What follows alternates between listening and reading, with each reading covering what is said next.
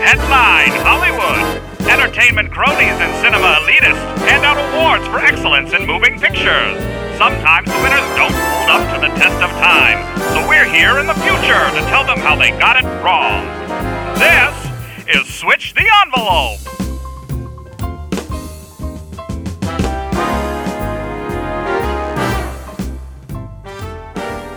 Welcome to Switch the Envelope, a podcast that aims at rewriting Hollywood award history, Jeff. My name is Corey. And my name is Jeff. How you doing, Jeff? I'm doing fantastic because we have guests today, Corey. Yes, we do. Al tipped us off that we were going to be doing film scores this week. Which, you got to know, music is always one of my favorite things to do. But I am not an expert. So we phoned a friend and we called the hosts, Chris and Leslie of Measuring the Film Score. One is a film composer, the other one is a musician, and together they offer their opinions on film scores and the film they are for. So they are perfect guests. Switches, please welcome Chris and Leslie for Measuring the Score. Hello. Yay. How's it going, guys? How are you doing this fine evening? Honestly, tired. Just got off of work. Feel that. I feel that hard. Yeah. A long week. But we are excited about doing this because this is very interesting. It's not very often we get to talk about, just one score, but several different scores all at one time. So this is going to be interesting. Yeah, film scores are something that we haven't really been able to dive into because honestly, like we are film fans, we play music ourselves, but I'm not sure that we are uniquely qualified to really dive deep into judging film scores. So it's really exciting to have you guys on here because Chris, you actually have scored films before, right? Yes, I'm a film composer, been almost 20 years now, and I've scored money. I can't even tell you how many films, short films mainly, a lot of horror films, a lot of dramatic ones. I've gotten several feature films that have been distributed by Lionsgate. I actually got to work with Jeffrey Riddick, who created Final Destination. Yeah, awesome. Final Destination guy. Yeah, yeah. It was a short film called Good Samaritan, and what was really cool about it, it had Rainn Wilson from The Office in there. So, no way. Yeah, it was a really cool film, and Jeff actually called me back for like another film called Body Snatch.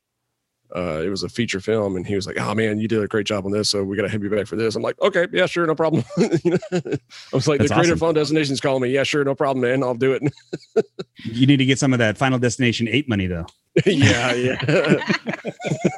Okay, so I've got a question. Since you work on horror films, what is your favorite horror film score? Oh, Halloween. I gotta go with Halloween. Awesome. I mean, the most I iconic, have to go probably, with right? that.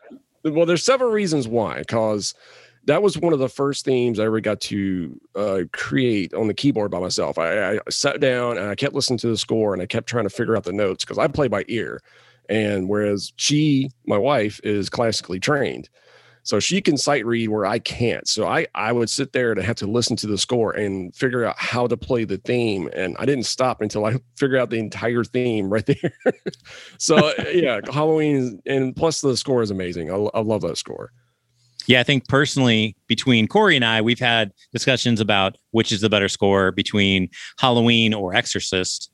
I have always said Halloween. I think Corey kind of leans towards Exorcist. I'm on the fence, really. Like some days one, some days the other, right? Like The Exorcist really sets a mood. Like that whole thing from tops to tails as a full cinematic experience is pretty perfect, but Halloween. I'll give you that because every time you hear that theme from The Exorcist, you're like, ugh. Yeah, you get the like hair rises up on your neck and. Yeah, absolutely. So, but I'm on the fence because Halloween is pretty iconic. I actually think you could take Exorcist, and if you didn't put it with The Exorcist, you could put it in like The Notebook. It's like a good. Well, The Notebook does end with a murder suicide. So, yeah. But it's like a good score. You could put it in any movie. I mean, it's a solid piece of music. You know what I mean? Yeah. I don't know about any movie. All right, there's a lot of movies. We take Exorcist and put it in Ice Age. Yeah. I was about to Corey, say, any Pixar film. Next show, theme song mashup scores. Yeah, we'll have you on in another month, and we'll do mashups of one score from one film to something completely different. Yeah. That'll be perfect. So then we'll take a score from Back to the Future and we'll put it into Exorcist. Exactly. Yeah. Absolutely.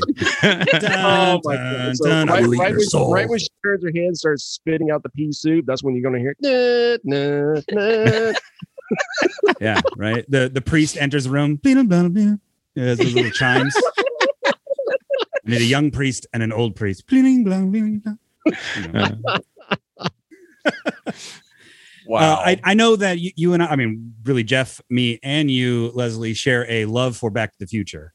Yes. I I'm did a not know dork. that until just this second. Yeah, I knew that. What I'm saying, I knew that, Jeff. Okay. I love their, Back to their the show Future. on Back to the Future score was quite awesome. Except I do have a bit of a bone to pick, and that is that I cannot accept that you can't listen to that as its own like piece of music. I had because- problems. Yeah. To me, it was like connectivity issues at the very beginning, and then it kind of became more cohesive as it went. I don't know if it's because he was either experimenting with trying to find, the theme or what, but at the very beginning, I had to me, it just sounded like it was hit, hit, hit, hit, and then it became, more concrete as the score progressed. Now, see, we're talking about the first Back to the Future. Now, Yeah. Back to the Future 2, that one you could probably listen to it on its own. But the first one is kind of hard to listen to it on its own. I So- can't accept it. Yeah. It hurts my geek soul. No. It was a great score. We love it. We love the Back to the Future score. It's just on its own, it is a little difficult to listen to. Well, it was difficult for me to do that exercise anyway, because I loved the movie so much, and I didn't want my love for the movie to taint what I was about to say. Right. Yeah, I would You not be know? able to sort of disassociate my love for the film. Like it would just be like, yeah, everything 5. It was very you know, hard. Scores on everything. But Very they had to hard. supplement supplement the whole movie with Huey Lewis. It's true. So that's Yeah. how you know it wasn't a good standalone. down, Exactly. down. Yeah, they had to have that every 15 minutes or so in Yeah. between, Yeah. little chimes and I think that whole Silent album was probably on Back to the Future. They put all of Huey Lewis's album on the movie. So yeah, I feel like Probably he sold out. won a card game, right, against Zemeckis or something. It was just like, you're going to use half my catalog and you're going to put me in the film. Kenny Loggins is every single 80s movie he's the theme song for, right? Yeah, I mean, he Yep. is the 80s like Yeah. All right. So Diane Caddyshack, Warren. Top Gun, Footloose. Caddyshack, Top Gun, Footloose, and just general his whole embodiment and persona just is 80s movies. Exactly. And sweat stick. if you listen to the theme song from Top Gun, Danger Zone, it feels like the beginning of it feels like the beginning of Chariots of Fire. because it's very 80s Chariots of Fire. No, but it, like the way it starts, the way that the progression is, the That pumping, the Dun, pumping, dun, the dun, ding, dun, ding, ding, dun, ding, dun, ding, dun, ding, dun, ding. dun, They both dun. have that. Probably those how he got staccato- that song. He's like, I know what. I'm stealing from Chariots of Fire. Stealing from Chariots of Fire. He's going. That's Could've won an I award. guarantee he was. I guarantee the producers brought him in and said, "We want Chariots of Fire for Top Gun," and then he We went, want it. "I see Chariots of Fire on the top deck of this aircraft carrier. I'm gonna make this Chariots of Fire for fucking planes." Fighter jets. You can do Yeah, this in a exactly. rock ballad. Yeah. in And a speaking rock of ballad. Chariots of Fire, I believe that's one of the songs in the Academy Awards that we're shit. talking about. Well, we can get into that, but I know. I was just trying to segue. I'm really curious. I'm not ready to segue yet, Jeff. No segue. I'm curious how scoring. I mean, I'm sure it's easier now, but like you said, you've been scoring for like 20 years. Like, how does that work? Because you guys are not located like in the heart of, Hollywood, Macon. How does that relationship work with film studios or producers or directors not being very sort well. of in the epicenter? Not very well. Not very well at all. Because there's a lot of directors out there that have wanted to work with me, and unfortunately they're getting told by their producers, well, he's not in LA, so we can't go with him. And it's like, because they're like, oh, the tax write-off and everything else. It's like, wait, really? Seriously? And I mean, and the guy still wants to work with me. He's, bought like a lot of my albums off of Bandcamp, but he's just like, I'm sorry, dude, I can't. All the producers that I'm working with, they won't allow it unless it's like an That's so independent weird. project. Yeah, I know. I don't understand it. You know, this day and age with Skype and Zoom, you'd think that, you know, they would be willing to do long distance call with him if they had an issue, because, you know, most of the music is done, you know, kind of electronically until they, you know, add a band or orchestra to it or whatever they're trying to accomplish. You think that they could do it long distance, and he still has issues with, you know, him finding those clients out on the West Coast. That's crazy. I mean, Would you? Oh, go ahead. Go ahead. Oh, I was going to say, like, do you see then, like, because there is a shift in sort of New Orleans and you know, Atlanta area that's more in your general region of Alabama that would be closer production wise? Like, are those more open? Actually, no. There have been, like, you know, there have been some projects here in Alabama that, you know, I would try to get on, and most of my jobs will come out of state. It's like all the shot, you know, all this, the productions that are going on here or close by, they've already got their composer already, you know, in the bag and everything else. And it's like, oh man, I wish I'd known about you. You know, oh, that would have been great. And it's like, well, you know, I'm right here now. Yeah. Well, has it helped that like 90% of the industry is moving towards Georgia now? It's really the same thing. I mean, it's most of the jobs with me. You know, I know a lot of composers. There's a guy in Louisiana right now that he's getting, you know, a ton of Lifetime movie jobs, and, you know, he scored Jeepers Creepers 3. I mean, he's a great composer. It was the right time for him, and he found the right person, and it just kind of went from there. It's just with me, for some reason, I haven't found the right person yet. And so with Lifetime movies, they basically just changed the score slightly and changed the background to like Christmas to Valentine's Day, and then they just have a whole new movie. It's the same score. You just have to like arrange it with different types of instruments is all. Exactly. Yeah. These are our Christmas block of movies. Just add some sleigh bells. You know? Yeah. Rework the theme a little bit, you know, kind of make it creepy. Instead of having a piano right here, let's have a little bit of strings. Oh, perfect. That'll be great. Sounds just like, you know, make it a minor key when we do the sort of like she shouldn't have dated that guy movie, you know? Yeah. If you get into Lifetime original movies, though, like that would be just like back up a truck, because they make 800 of them. I had a chance to score one of them, and the director called me up. He's a friend of mine. He's like, hey, guess what? I'm doing a Lifetime movie. So get prepared. We're going to do this. I'm like, okay, cool. So what do I need to start listening to? He's a lot of dramas, a lot of piano dramas. I'm like, okay. And then like right at the last minute, he tells me, oh, sorry, man, the project fell through. It's not going to happen. I'm like, oh, I was actually getting excited. I was getting excited to score a Lifetime movie. I was going around to people at work. I'm scoring a Lifetime movie. And then it's like, oh, no, not anymore. Lori Loughlin was the star, and then she got sent to jail, so he couldn't do it. It's an unfortunate series of events. That was the name of the movie. No. What? Wow. It was about a college scandal. It was all too much art imitating life, and it just fell through. Yeah. All Too Much was the sequel. All Too Much, yeah. Well, I mean, oh man, it's like, what goes into scoring a film? Like, do you really just try to pluck out a major theme? This is sort of like is going to segue sort of into like what we're talking about later, but you know, like what really differentiates a score from, say, just like a theme song or an original, you know, like song that is paired to a movie? Well, I mean, for me, when I'm sitting there scoring something, the first thing I want to come up with is a theme. I want to have that centralized theme for the entire movie. I want to have the heartbeat of the movie right then and there from the very beginning, because if not, then the whole film doesn't really have, you know, a backbone. It doesn't have the strength to carry on throughout the whole thing. So for scoring, I'll just sit there and watch the movie with no music, or sometimes I'll put it on mute and just sit there and watch it and try to get an understanding of the movie and try to get a feeling for it. So, I mean, scoring compared to like making a song or something is completely different, because with a song, you're just trying to capture the essence of the movie or the storyline. Like, okay, let's, you know, like Top Gun there, for example, you know, Danger Zone and their, you know, pilots and everything else. With the score, though, you're trying to embody so much, you know, the feeling, the storyline, all of the characters, everything right then and there through music. And that's like one of the hardest parts to do. But it's also one of the most fun things to do too.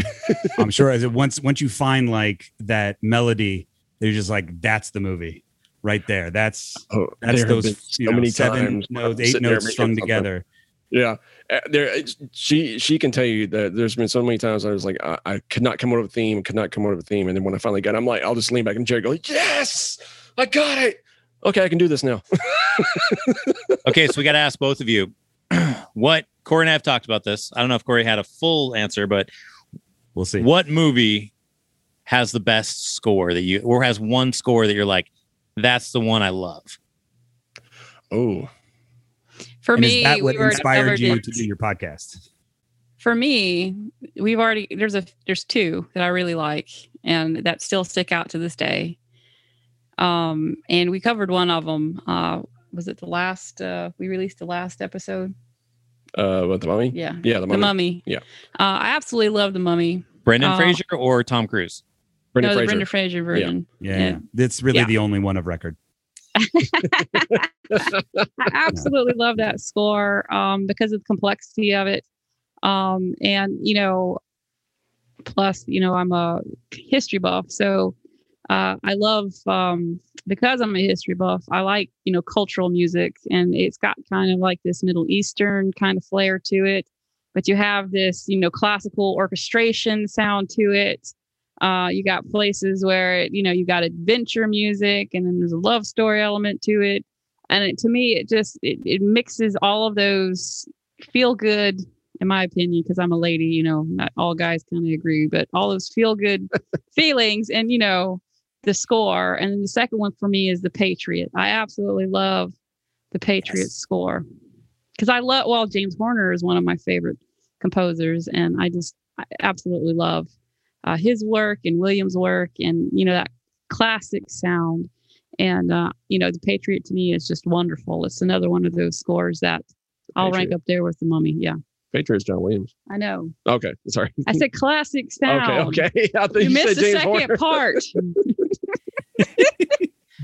The Patriot is one of those movies I remember being in. I realized, as I started getting into sort of researching the films that we're going to get into, that I just sort of absorb a score. I don't really like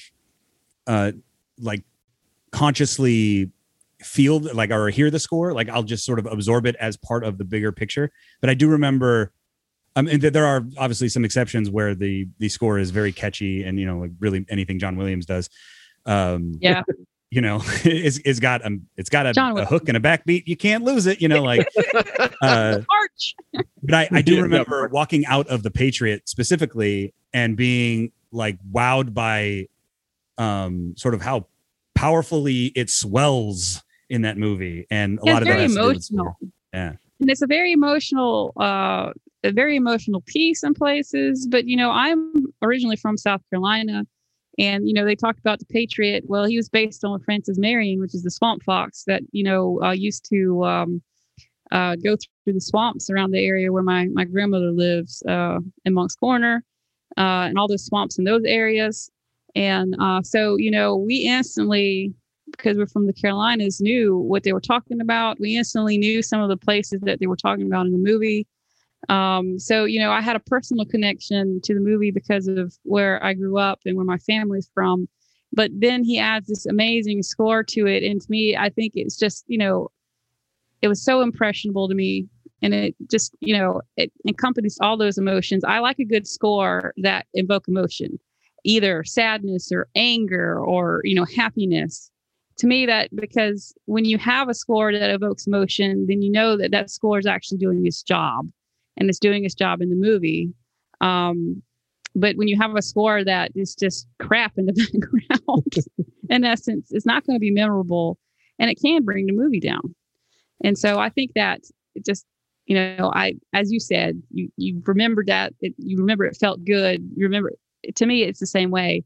And it was one of the first CDs that I bought when they used to put them, when they were converting from tape decks. It's one of the first CDs I bought. Yes. For the kids that are younger than 22 out there, a CD is a compact disc. It's a piece of plastic that a laser would read, and we would hear music. cassette tape has got actual tape inside of it. Oh, now we got to explain cassette tape. Son of a bitch.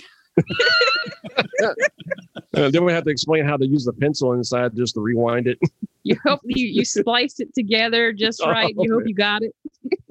You know what? Just go out and watch a John Hughes film. It'll cover all of it. Exactly. Or High Fidelity. Yeah, High Fidelity. Yeah, definitely. I was thinking about that. He just said what I was thinking. That's great. We're connected.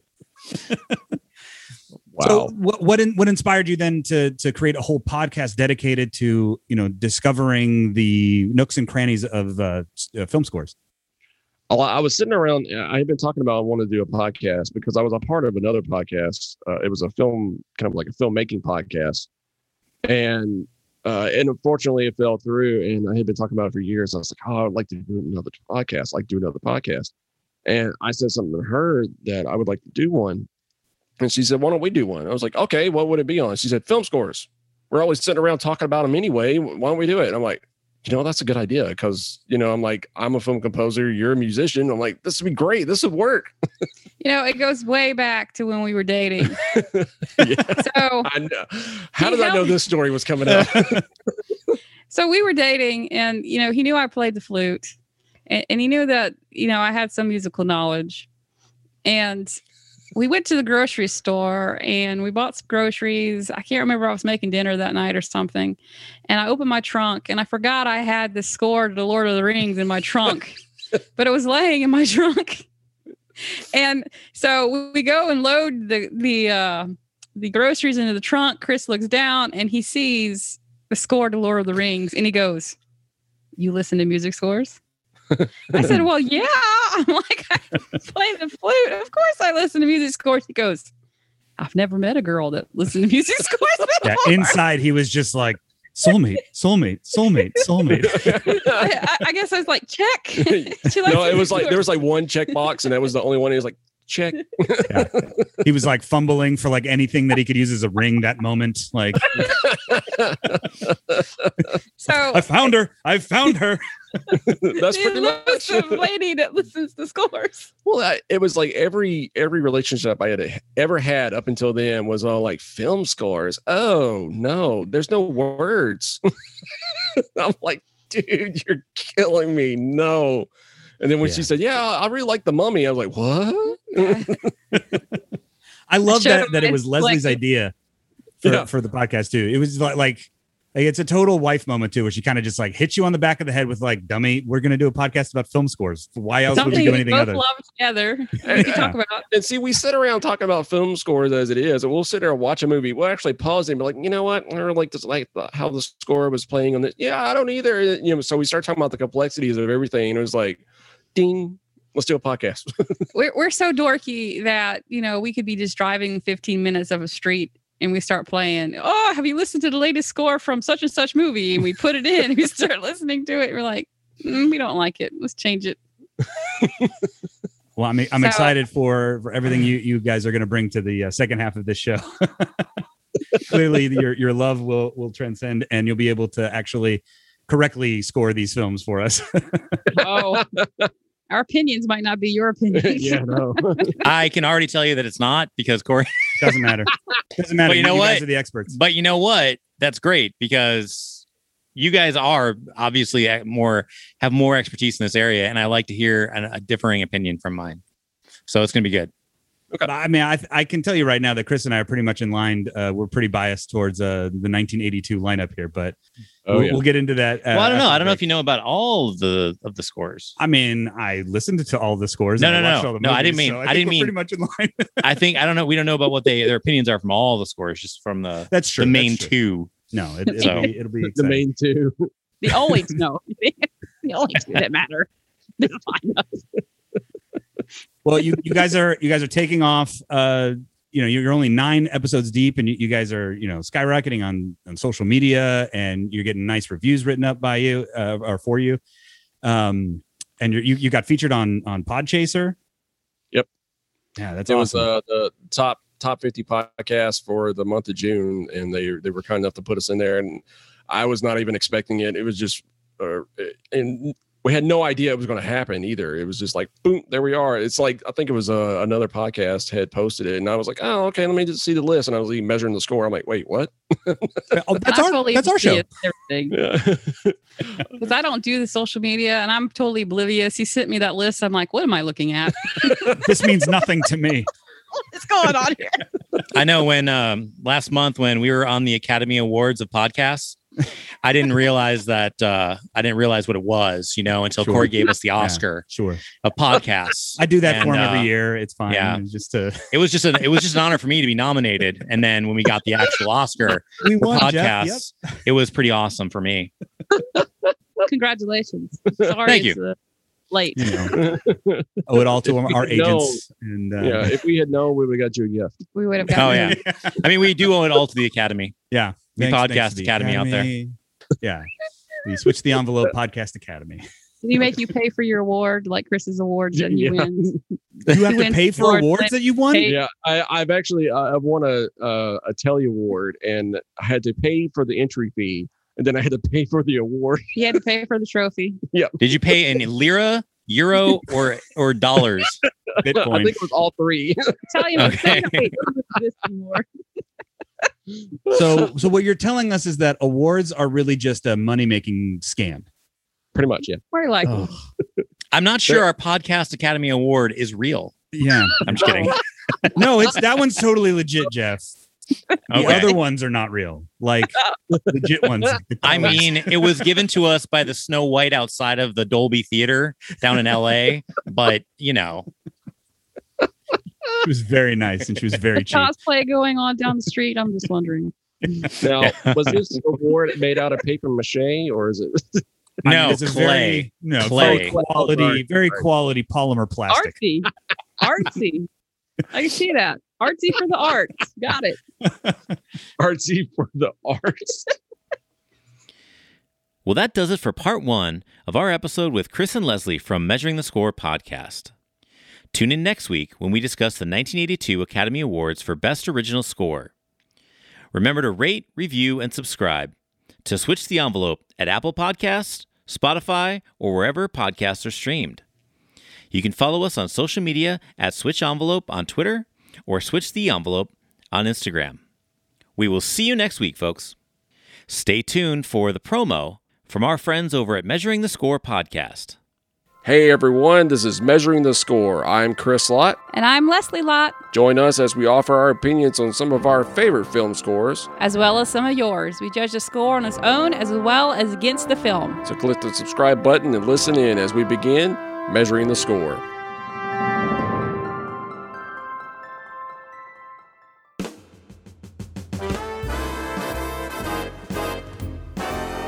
Each episode of Switch the Envelope written and produced by Jeff and Corey. Each episode mixed at Studio 85. Switch the Envelope is a Riff Laugh production.